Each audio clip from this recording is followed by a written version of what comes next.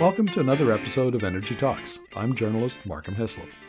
This podcast is all about interesting conversations with energy and climate experts from around the world. And don't forget to follow us on social media. On Twitter, at ENERGI Media, and my personal handle, at PoliticalHam. On Facebook, facebook.com/energymedia. Energy.media is our website, where you'll find Markham and Energy columns, news stories and op-eds, and the Energy Student Resources Portal, a wiki-style collection of our work that's free for high school teachers and university professors to use in their classrooms. Now sit back, relax, and enjoy the episode. In this episode, I'm going to talk to economist Michael Bernstein. He's the head of Clean Prosperity and a co-author of Creating a Canadian Advantage, Policies to Help Canada Compete for Low Carbon Investment. And we'll be talking a lot today about the U.S. Inflation Reduction Act and other policies the Biden administration has brought in to promote clean energy technologies. So welcome to the interview, Michael. Thanks, Markham. Good to be here. Well, I've interviewed you many, many times on video over the last, 3 years plus, but this is the first time on the podcast. So welcome to Energy Talks. Great to be here. Yeah, and we also had the opportunity to meet last October in Ottawa, where I was speaking. I was sitting on a panel at a conference that you attended, and was pleasantly surprised to see that you were taller than I imagined. I'm glad I could. I'm glad you had that experience. Yeah, I don't know why I think of economists as short. Dr. Freud would have something to say about that, I'm sure, but it's just a quirk of mine, I guess. And that's despite the fact that half my interviews I'm actually using my standing desk. So you learn something every day through in-person interaction. There you go. Yeah. Well, look, we are going to talk about this paper that you co-wrote with Bentley Allen from the Transition Accelerator. I've had Bentley on here before. Who's the third co-author? Well, Bentley and I actually worked with a couple of colleagues from our respective organizations. So there are a few other kind of contributing authors that include Brendan Frank, Jake Wadlin, both from Clean Prosperity, and then Travis Southern, who's with Bentley at the Transition Accelerator. Gotcha. I have interviewed a couple of those gentlemen. Well, let's get into this because I had somebody on the other day for a podcast interview, and we added up, what was in the U.S. Inflation Reduction Act, the CHIPS and Science Act, the Investment in Infrastructure Investment Act, and it was well over $1 trillion over the next, 6-7 years, let's say by 2030. It's a lot of money. And it's also an example, of course, of U.S. modern industrial policy, which Bentley has talked about on the podcast before. So this is big news, but how big is it for Canada? Give us some context. Yeah, this is a massive challenge and potentially an opportunity, because what we did in the paper is we looked across all of the key clean technologies, hydrogen, CCS, electricity, etc. And really in all of those areas, what the US has done is they've opened up a real economic advantage over Canada, which is to say that really any investor who's thinking about investing in any of those clean technologies in Canada or the US would, as it stands today, be leaving millions of dollars on the table if they were to choose Canada. And that is a real problem, especially if we're hoping to get an outsized share of the clean energy economy.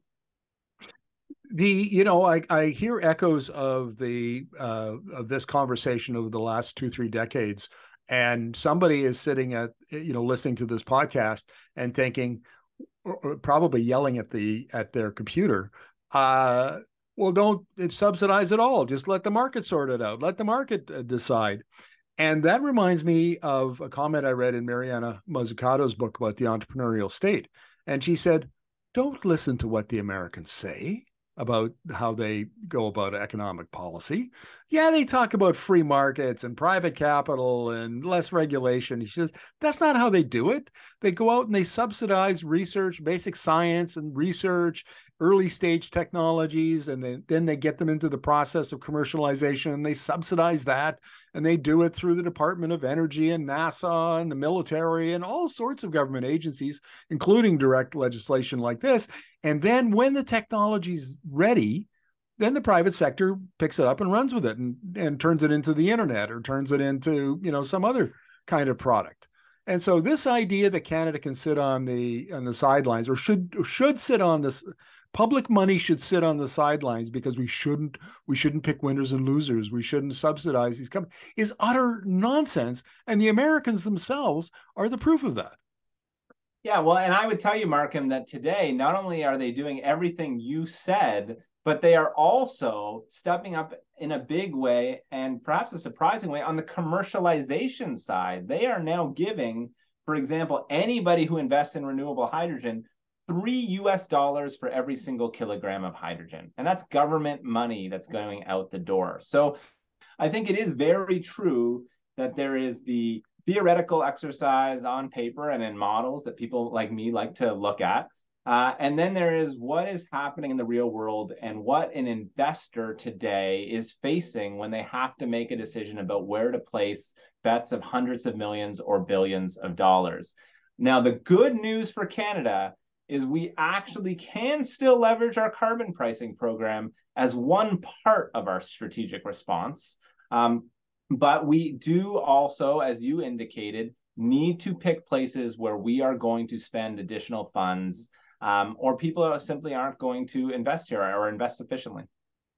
And there's some additional context that's required, and that is that in 2022, today we're recording this on February 24th. It's the 1-year anniversary of Russia's invasion of Ukraine, and that changed everything.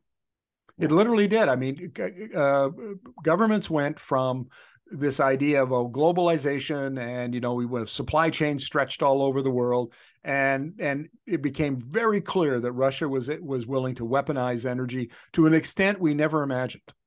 And then, of course, the United States, which has been locked in, strategic competition with China for years and years and years, said, okay, there's Russia. Well, let's look over. Oh my God, China controls, like 60, 70, 80% of the clean energy technology. So if that's the way where we're going, and we're going to now leave ourselves open to both Russia and China weaponizing the old energy and the new energy, like, no, we're not going to do that. That's nuts. And so this, to some extent, these acts and this money from the Americans is as much about national security as it is energy security or economic development. And of course, now we're moving to the U.S. Inflation Reduction Act said that there are a lot of provisos in the act for investment, or for not for investment, but for goods and services tied to the clean energy. It can come from not just the U.S., not just domestic, but it's also regional. So if you got a country that like Canada, where you have a free trade agreement, then we're part of the club. Yeah. Yeah. So this is a very unique time, and I would argue it's a once in 100 years opportunity, right? Just since the IRA was put in place, there's already been enough projects announced in the U.S. that amount to 100,000 jobs, and it's growing every day. So it just tells you that the scale of the opportunity here is massive. It will eventually be in the hundreds of thousands of jobs for Canada. In terms of being on the table, the question is whether we are going to seize them. And so we need to respond. There is, as you would know, a federal budget coming up here in Canada in the next few weeks. The government has said that one of their priorities is to respond to the U.S. Inflation Reduction Act. But the question is, what does that really mean? Are we going to step up in a big way, in a way that, frankly, is a bit out of character for this government, if the past is any guide? And so that's what we were really trying to set out in this paper, is a bit of a blueprint for how we could step up in a way that makes sense for Canada. Right. And your paper analyzed the differences in policy-based economic incentives for decarbonization in Canada and the U.S. along two dimensions. Please explain those two dimensions for us. Yeah, that's right. So the first thing we looked at, and I think it's really the most critical one, is what is the money that is available to an investor or a company that they can count on for sure from the outset. We call that bankable revenue. It's money that you can put in your spreadsheet, you can take to your banker, and you can say, look, we will get that money. To stick on the hydrogen example, if it's renewable hydrogen, every facility knows we're getting $3 US, about $4 Canadian for every kilogram, and that's going to happen for sure. In Canada, we have some investment tax credits. So that's different from the US production tax credits that you can also rely on. And that's a good thing, right? That helps companies. That does provide an incentive. But the problem is that many of these technologies are much more about the operating costs than the capital costs that are up front. And so what we really tried to do is do an apples to apples comparison in this paper. So if you look at hydrogen, let's actually take what's called blue hydrogen now, which is essentially fossil fuel-based hydrogen with carbon capture put on. In that case, Canada is offering 7 cents per kilogram. That's what it comes out to. And the Americans are offering $1. Those are both Canadian figures. So this is not really a difficult choice today, according to the bankable revenue. Now, there is a second set of incentives to answer your question that we did look at, and that is other money that might be available to that hydrogen project in Canada. And this is things like money they might generate from credits in the carbon price system, or grant money they might be able to get from some different Canadian government programs. For example, the Canada Growth Fund or the Net Zero Accelerator Fund. There's pools of money available, but the challenge is you don't know from the get-go whether you're going to get this money, and you've got to invest a lot of time and a lot of money before you find out whether you're going to get that stuff. So that's the second class of things. And to sum it all up, what I would say to you, Markham, is, the way I classify it is what Canada is doing is they're offering a coach ticket on the plane with a chance at an upgrade. You're sure you're going to get the coach ticket. Maybe you'll get upgraded, but you got to see what's happening. What the Americans are doing, they're sending everybody to first class right off the get-go.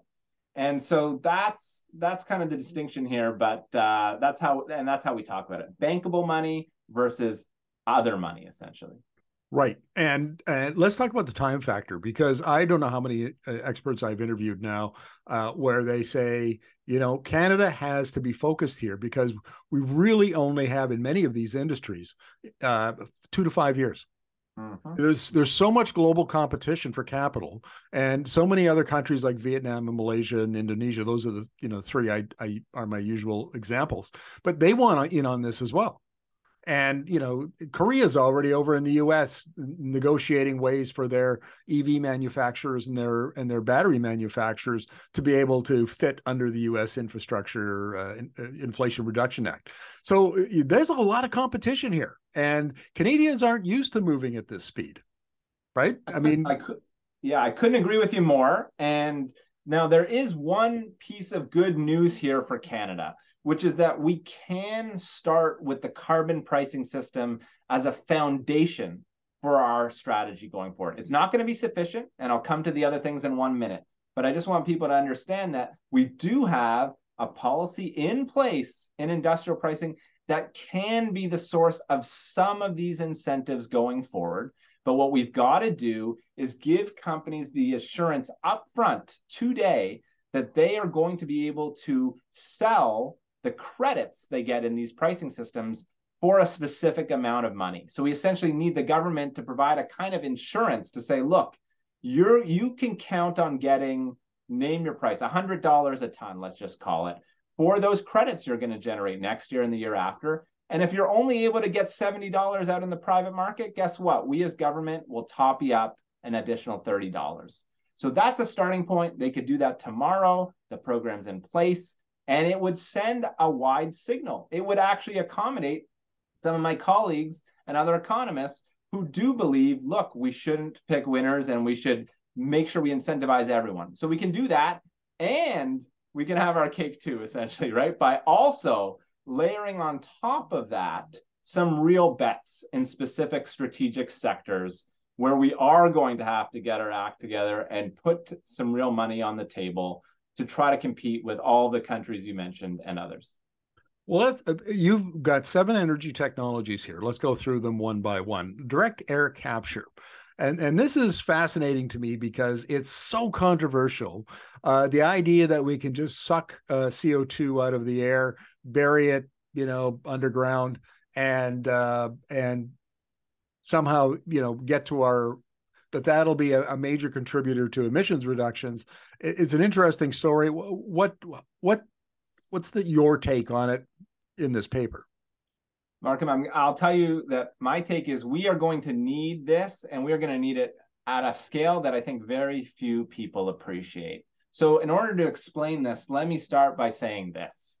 Even if Canada hits its 40% target for 2030, which a lot of people are pretty skeptical about, but even if we do that, by 2032 or 2033, we will have already used all of the carbon budget, all of the carbon that we as Canada can put in the atmosphere before we cross the 1.5 degree threshold, which is one way of saying that essentially we have just put too much carbon in the atmosphere as a global community. It is too late to rely only on mitigation. It doesn't mean we shouldn't mitigate. We absolutely must. And there are people who have used these technologies and others in a bad faith way to try to come up with excuses for not decarbonizing. So I want to be very clear that is not what I'm saying. We have to be just as ambitious as we've always been about stopping to emit.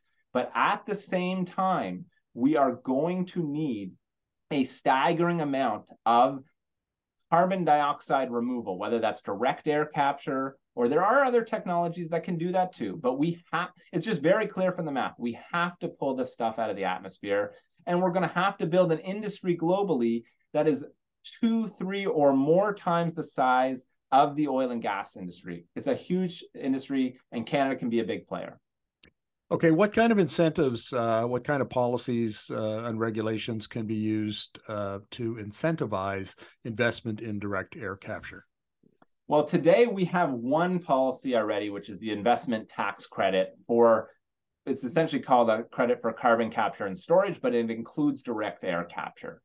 And there we're incentivizing 60% of the CapEx. The government is providing a tax credit for 60% of the CapEx. But as good as that was a year ago, the Americans have stepped up in a huge way. And so, our credit, just to put some numbers on it, basically our credit would amount to about $160 a ton for carbon pulled out of the atmosphere. The US is offering $264, okay, through their production tax credit. It's a big number. It's a huge number, right? And they're basically going to pay companies $260 million a year. It's basically what it'll amount to. The government's going to just pay them that. It's staggering when you think about it, but that's what they have on the table. So Canada's going to have to do something similar. Sorry, clarify that for me. Did I hear correctly? 264 billion? Million. Yeah. So okay, so to me that's not a staggering amount of money. I mean, given the fact that facility, right? It's per facility. That's the big thing. I'm not talking about the total. I'm saying every facility is going to get $264 million.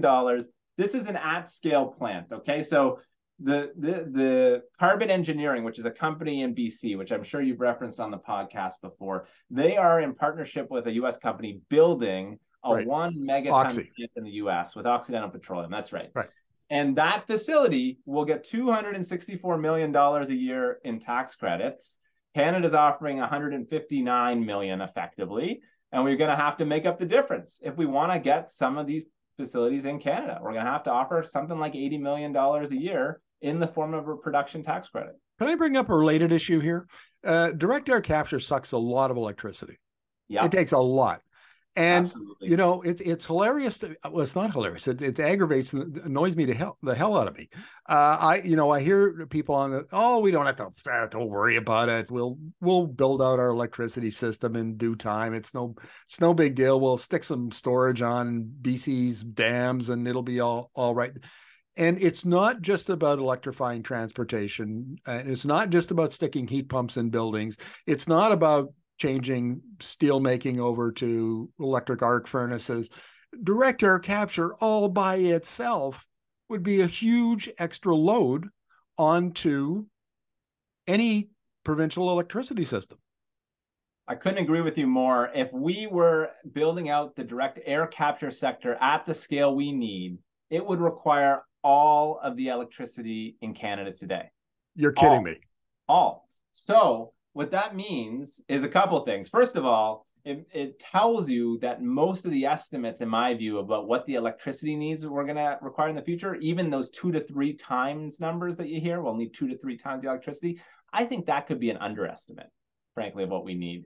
Not just because of direct air capture, but because those estimates typically don't include industries that we just don't know about yet. Those estimates are just about electrifying the stuff we know about already. So Right. direct air capture is just an example of a potential huge new need for electricity. Now, do I think we're going to be able to build enough electricity just to accommodate that one sector? That's going to be pretty tough. We'll see what happens with small modular nuclear reactors, geothermal, other things, but it's going to be fission maybe. But those are wild cards, right? Those aren't things we can count on. So look, what I can tell you today is direct air capture is the first technology we've created that can suck carbon out of the air. There are others. We'll get better at it. But yes, electricity and many other resources are going to be a challenge. Well, let's talk about carbon capture and storage because I have very conflicted feelings about this. I mean, I listen to the IEA, the International Energy Agency, talk all the time about how carbon capture storage is going to have to be CCS is going to have to be a big part of this. We're never going to get to net zero without it. And then I look at the oil sands in Alberta, which they've got a $75 billion project of which carbon CCUS is about 2/3 of it. And they want government to pay $50 billion. And literally, in their model, all it is slapping some equipment on their plants up north in northern Alberta and building a big pipeline down a couple hundred kilometers to a place called Cold Lake in the northeast part of Alberta, and then burying it underground. And all we're doing, and we would spend, the public would spend $50 billion to just, extend the life of oil producing assets that may or may not be economic after 2030. And we don't know because we've never modeled oil's competitiveness, Canadian oil's competitiveness, in a declining demand scenario. So this I'm sorry that this is a hobby horse of mine, but how you spend $50 billion of public money and you haven't even done an economic modeling study to know whether the industry you're helping is going to be around in 2035 or 2040 is a travesty. And and I think, Canadians should be rightly upset that the work wasn't done ahead of time to justify the kind of public money we're spending on this.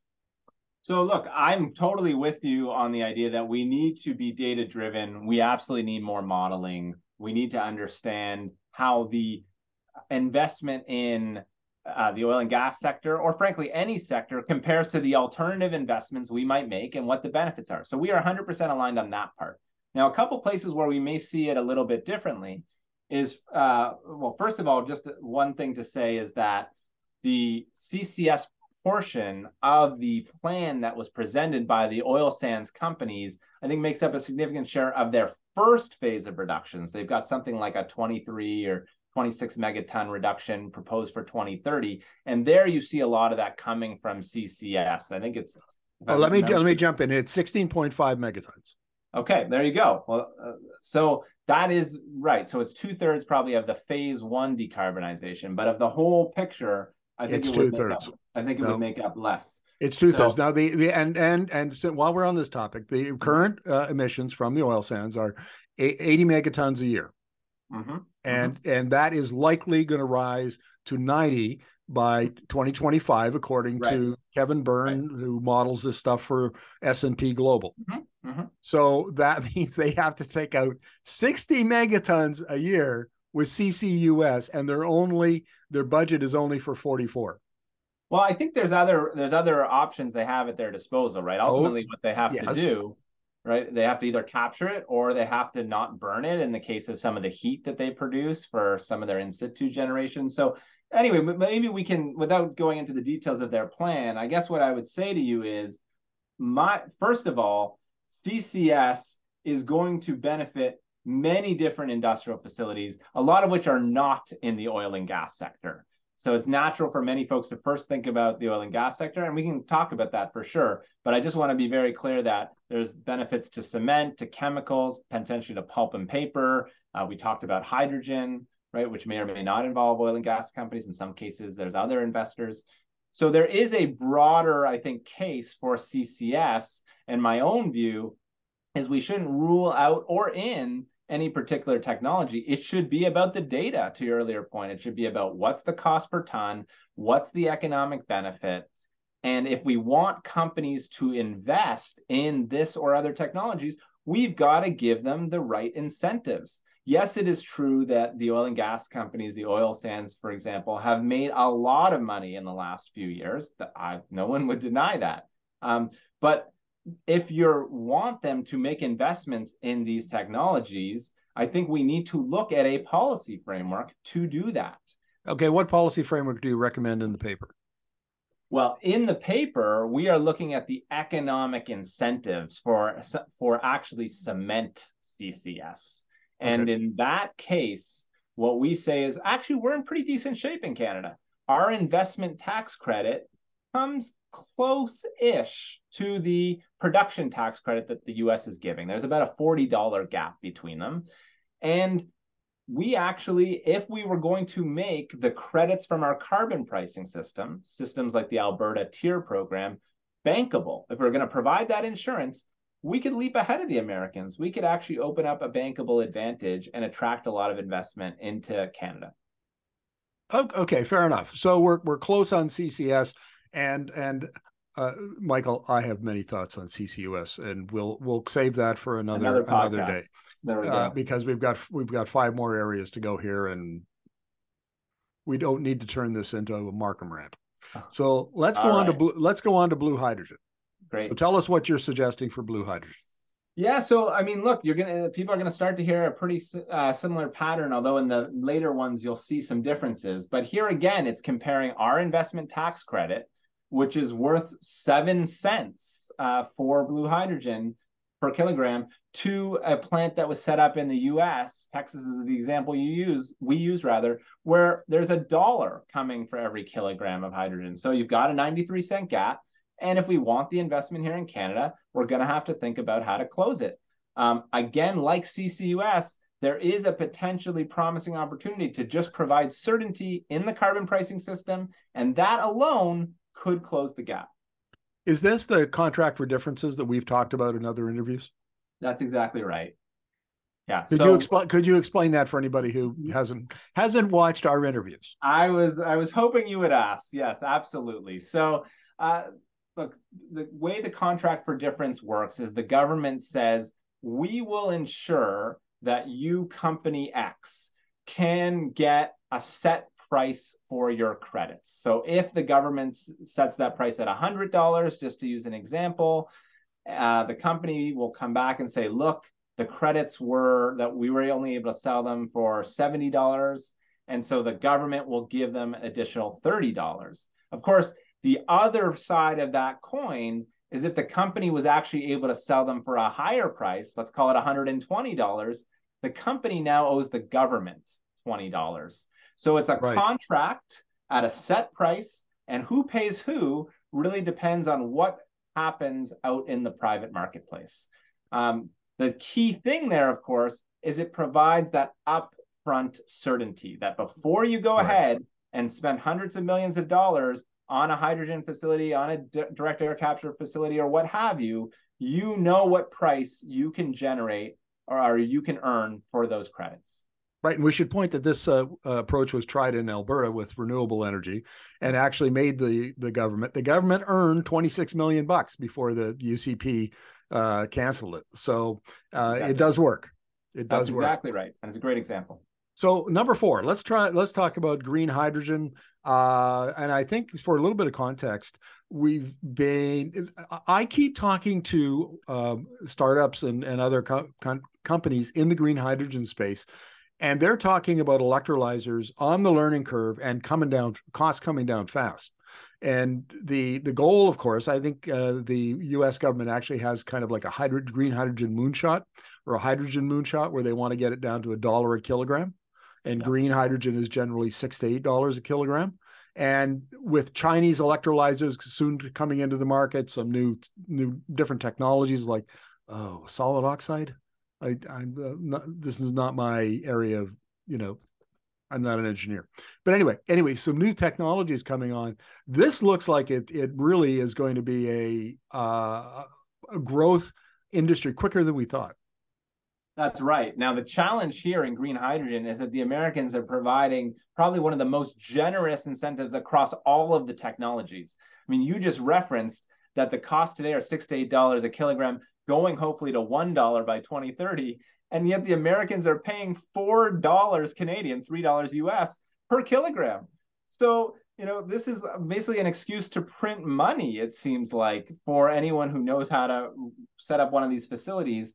And to make matters more complicated for Canada, this is one of the areas where it's not as clear that a company could fit within the industrial carbon pricing program, because they aren't going to be emitting anything. The rules are a little different in every province. Maybe we won't go into that, but there's certainly some provinces where they won't be able to get any of those credits that other facilities would get in pricing. Right. So there's a huge gap, and it's less clear how we respond.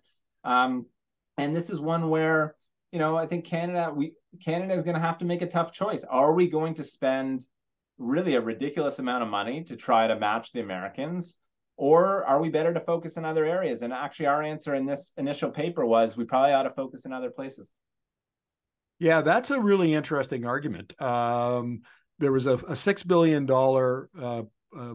green hydrogen project announced on the east coast of Canada not that long ago, and it's for export over to Europe. Now, the folks I talk to are a little skeptical that hydrogen is going to ship well, either through a pipeline or in a ship. But the area where it does seem to have a lot of potential is where you actually have the electrolyzer on site. So if you've got like a truck stop, if you've got something like that, where you can make make green hydrogen, the electrolyzer is right there beside the truck or very close to it, then that's a whole different business model, and that seems to be quite a bit more feasible. And that might be the way that we decarbonize long haul trucking in a hurry, for example. Or, you use it for steel, and you have the electrolyzers right next to the steel plant. So that's right. Anyway. I would agree with you. I think what that suggests, however, is that we'll probably need a more targeted strategy for green hydrogen, and all forms of hydrogen, frankly, than simply saying anyone who wants to set up a facility can have $4 a kilogram. It's our determination, judgment call, that is just too expensive for Canada, and we ought to focus elsewhere. Yeah, in kind of a broad, right, in terms of a widespread kind of systematic response. Now, the fifth one is sustainable aviation fuel, and I'll give you a little bit of background that I have. I interviewed LanzaTech. They have two companies, LanzaTech and LanzaJet, and I can never figure out which one has the technology. But anyway, they have a microbial process that takes captured CO2 and clean electricity, and through the magic of this process turns out sustainable aviation fuel. And they're putting together a pilot project in this small city in Sweden, and they have a district heating system there, and so that's where the CO2 will come from, and they have a renewable energy company, so they'll have clean electricity. And by 2026, when the pilot project's done, SAS, the Swedish airline, will be supplying 25% of its needs from that plant. And Suncor, the big Canadian oil and gas company, is an investor in LanzaTech. So there's already a connection there. And it seems to me that that kind of process, because they're not the only one in the market, but that kind of a process, sustainable aviation fuel could be just a natural fit for Canada. Yeah, absolutely. For all the reasons you say, and also Canada, of course, has the advantage of having ready access to biomass in a way that many other countries don't. We also import a lot of sustainable aviation fuel today. There's no reason for us to do that. So we see for a number of reasons that this is a great economic opportunity, and it happens to be a place where the American incentives are actually not as unaffordable as some other areas we've already discussed. So they are providing, it's a little bit over a 50 cent per liter incentive, but it's only for 5 years, different from the other incentives that are 10-year incentives. So we think there actually is an affordable way to match the Americans. And maybe if we extend it beyond 5 years, we actually open up an advantage in that area too. Yeah, I think the listeners will know, because I usually I wind up in these kind of conversations having to do a disclosure. I was hired the past summer to be the lead writer on the Alberta Federation of Labor's clean energy strategy, the skate to where the puck is going. And sustainable aviation fuel and hydrogen were two of the missions of this. They comprise one of the 7 missions that went in that report. And I'd have to say that I'm a big fan of this, and it's something that I think if we can carve out a competitive niche here, then we ought to do it. Yep. Yep. Okay, so that's those 5 technologies I would consider wildcards. All of them are in development. They show promise. They look like they'll be competitive down the road, and we should support them with public funding. I agree with that wholeheartedly. But the next 2 are sure bets, and they're competitive. They are already, they're battery manufacturing a large scale solar energy, and large solar is already the cheapest way to generate electricity, and battery manufacturing the battery industry is probably the most dynamic and innovative of all clean energy technologies. It's utterly amazing. And for instance, I was interviewing a company whose name escapes me, but anyway, based out of Halifax, of all places, who are bringing to market a zinc ion battery that will have all the performance characteristics of lithium ion, but 30% less cost or lower cost. And they're designed for stationary storage. Like, it could be your house, could be utility scale, solar, whatever it is.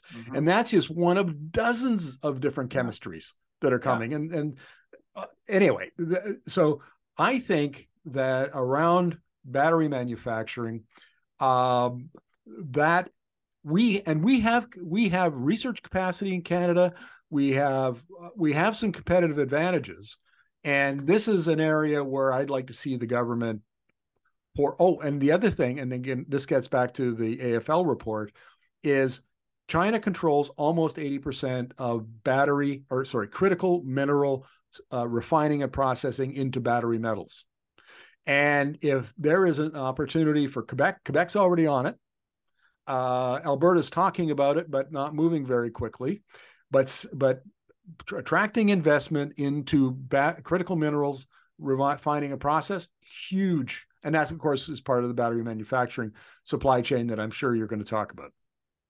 Yeah, so there's a great setup, and there's all sorts of reasons why this is an area of great interest to the federal government and many governments around the world.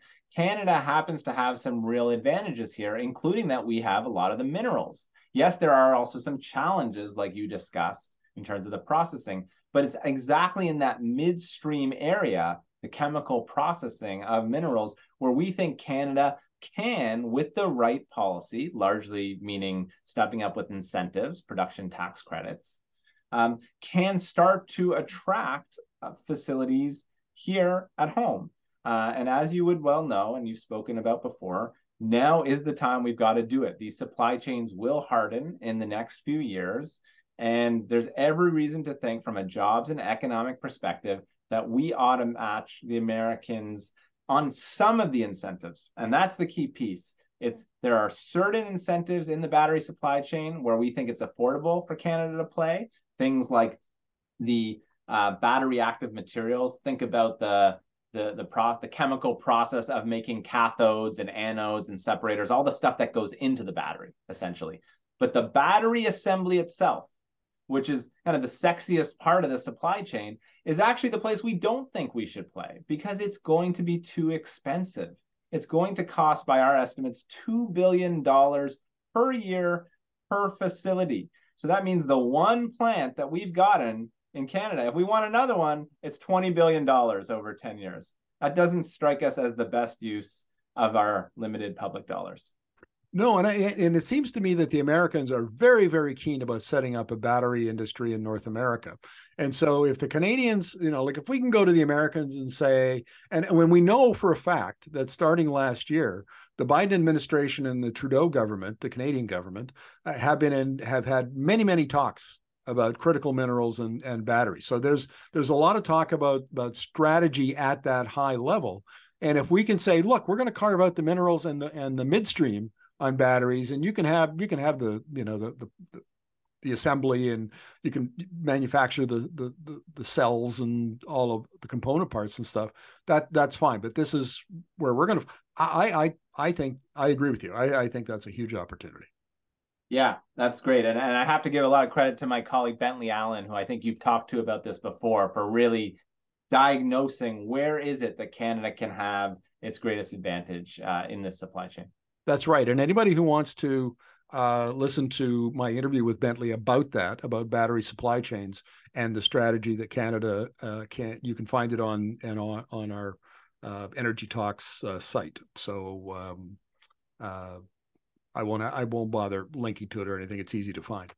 Well, let's talk about large-scale solar energy, and this invites a larger conversation about how Canada has structured its electricity system, because we don't have an electricity system. We have 10 electricity systems and then 3 little ones up in the territories. And they all are fiefdoms. They are under provincial regulation. They are, in many cases, I think 8 out of 10. Well, no, you can even in Ontario, there's a publicly owned utility as well. So you've got crown corporations. And here we have, and I think, Michael, this is the classic case of incumbents impeding innovation and responding to disruption. Because invariably, when you have a government-owned crown corporation, the crown either captures the regulator or has a lot of influence, and almost invariably captures the government, right? Because they have this is a highly technical and complex industry. The politicians don't have that kind of expertise. And basically, more often than not, the utility gets what it wants. The incumbent, dominates this process. But if we're correct in that, the 21st century belongs to electricity, and we've got a bunch of incumbents that don't really want to take the risk to build out capacity and so on, that gets to be I don't know how we're going to solve this problem, but it's a big issue. It absolutely is a big issue. It's one that does extend, as you say, beyond the kind of pure dollars and cents that was really the focus of our report. So in terms of the analysis that we've done, we see that Canada is in reasonable shape here, actually, relative to the US, depending on what province and what state you're comparing, because obviously the quality of the solar is going to make a big difference. How many hours does the sun shine? But as we know, Alberta does very well on that front, especially as does Saskatchewan, right next door. Yeah, fair enough. As does Saskatchewan, and but it is going to probably take. So we probably should distinguish between Alberta, the one kind of open market here in Canada, versus the others. In Alberta, it is going to probably take. If we want to compete with the Americans, it's going to take more generous incentives. We're behind. But in the other markets, there's other policies that are going to be needed, procurement policies, right. Other things. Can we talk about Alberta for a minute? Because the U.S. has had solar incentives for a long time, and Alberta has not. I mean, basically, it's an open market. Generation and retail are not regulated. So any approved developer can build a solar farm and has the right to connect to the grid and then sell into the wholesale market and compete. And so big corporations like the Royal Bank and Microsoft and Amazon have stepped up with power purchase agreements and bought provided the demand for local developers to build wind and solar. So last year, Alberta had a gigawatt of renewables capacity built, most of it solar, and that was far and away the most in Canada. This year it's going to be 2 gigawatts, and then they can compete in that wholesale market. So does Alberta need the incentives because they've already been competing against U.S. incentives and done quite well without them? So should we just say, okay, well, look, it's going to give them a leg up. We got to be fair across the country, and leave it at that? You're making a great point, and I would say actually this is an area where it's less of a concern for me that we have a smaller package of incentives than the Americans for a few reasons. I mean, one is the dynamics of electricity. This is not a market where you're going to get first mover advantage in another geography, and then people aren't going to produce electricity here. I mean, we know just by the nature of electricity, we need electricity in Alberta, as in every province. And so really, a lot of the competition that solar is going to face is going to be against other kinds of generating assets rather than the economics of solar in Texas. So there's a different dynamic due to the nature of the market than you'd have in many of the other technologies we've talked about. The second factor is that actually electricity is part of the pricing systems, the tier market in Alberta specifically, and there is revenue that comes to a lot of those developers by selling credits from that system. There's another issue here that may be addressed by an incentive package in Canada, and I'll use the BC as an example where I live. So a couple of years ago, there was a controversy. They changed some legislation, and it provided less incentives. In fact, it disincentivized wind and solar. And people like me were asking the minister, Bruce Ralston, well, where is all the power going to come from? They're building one more dam, which is Site C, so it'll add about 7 or 8% more generating capacity in the province. But if you need 2 or 3 times that much, now you've got a problem. Where's it going to come from? Because you're not going to build any more dams. And he said, we'll just buy cheap California solar. And so what I did was, a good journalist, I went and found 3 American experts, including one of them was the fellow who became the current chair of CAISO in California. Mm-hmm. He was at the the Bonneville Power Administration at that time, and I asked them the question: is that a good strategy for BC to just look for marginal electricity, extra electricity down in the U.S. markets? And they said, no, it's a terrible idea. And the reason is because there's surplus solar now, but the Americans are already moving very aggressive. California's moving very aggressively to capture that, so it doesn't get curtailed. So, for instance, you have huge build out of battery capacity in the California grid. They're busy working on green hydrogen, like the LA High Deal project. And whatever solar, surplus solar there is today will probably not be there in 2 years or 5 years. And you have to make these kinds of decisions. BC Hydro has to make these decisions long in advance of 2 to 5 years. So it's a terrible idea. And so I worry that provinces like BC will not have enough incentive to move into wind and solar, particularly solar, and instead will focus more on north-south trade to make up the deficiency. I'm really concerned about what's happening in the provinces today. It does not seem like we are preparing for the amount of electricity, clean electricity, that we are clearly going to need if we're serious about transitioning to a low-carbon economy. And when we are actually thinking about what we're going to need, we're using strategies like the one you just spoke about. So clearly, there's a lot of change that's going to be needed in the sector that is going to be the backbone of our low carbon economy. But what I would tell you is, I think the economic incentives are not the key problem. Yes, I would agree with that wholeheartedly. And I mean, you could also make an argument. On the other side, you see hydro utilities like Quebec, which has enormous, enormous hydro, but they're smart enough. They've been building wind farms and contracting the electricity because they see the argument that we in the West don't, and I don't know how we don't understand it, but that hydro acts like a battery for intermittent renewable energy. And so Quebec has figured that out and is busy building out wind farms. And probably, if there are incentives in the budget in a couple of weeks, that would be a windfall for Quebec.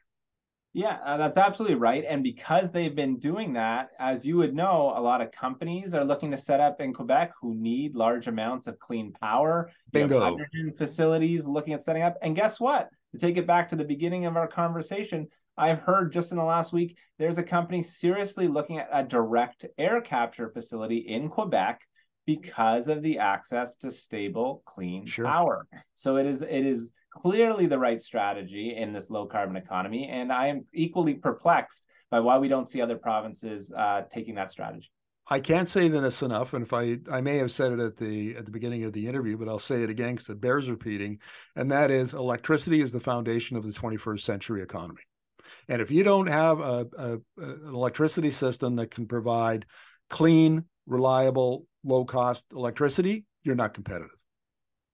I agree. Well, sir, this has been a fascinating conversation. I will provide a link to your report in the show notes, and we will have you back on the podcast in the near future. Thanks, Markham. Always great to talk to you.